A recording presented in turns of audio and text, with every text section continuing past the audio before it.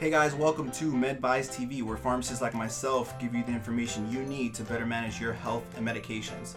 Today's topic, we're going to learn how to use a nasal spray. Now, we're only going to go over how to use the Nasacort and the Flonase. Those are the two most common options that are available over the counter to treat allergy symptoms and congestion.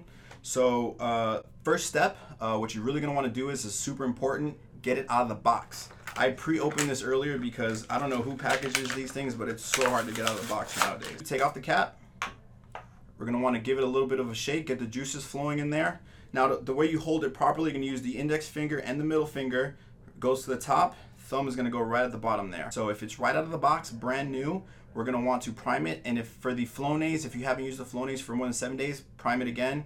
And if you haven't used the Nasacort for more than 14 days, we're going to prime that one then. So shake it a bit again.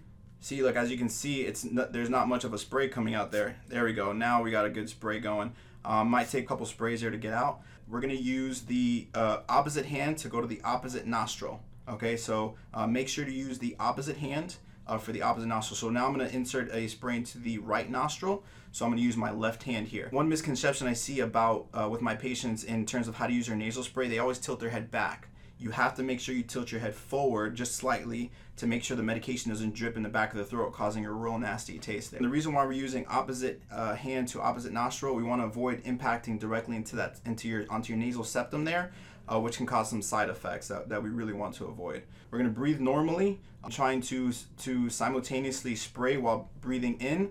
Not breathing too hard in. You don't need to force it. It's a real powerful spray. It's going to get in there just fine.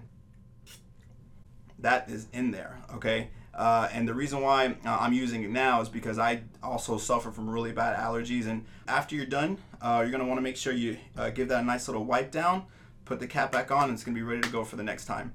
Now, quick tip, if you're using this with Afrin, make sure you're only using the Afrin for 3 days. You can use them together. If you are using them together, make sure that you use the Afrin first, because that's going to kind of blast open your airways, and then you can go ahead and use the steroid spray so that way your airways are open and can then get in there and work well for you.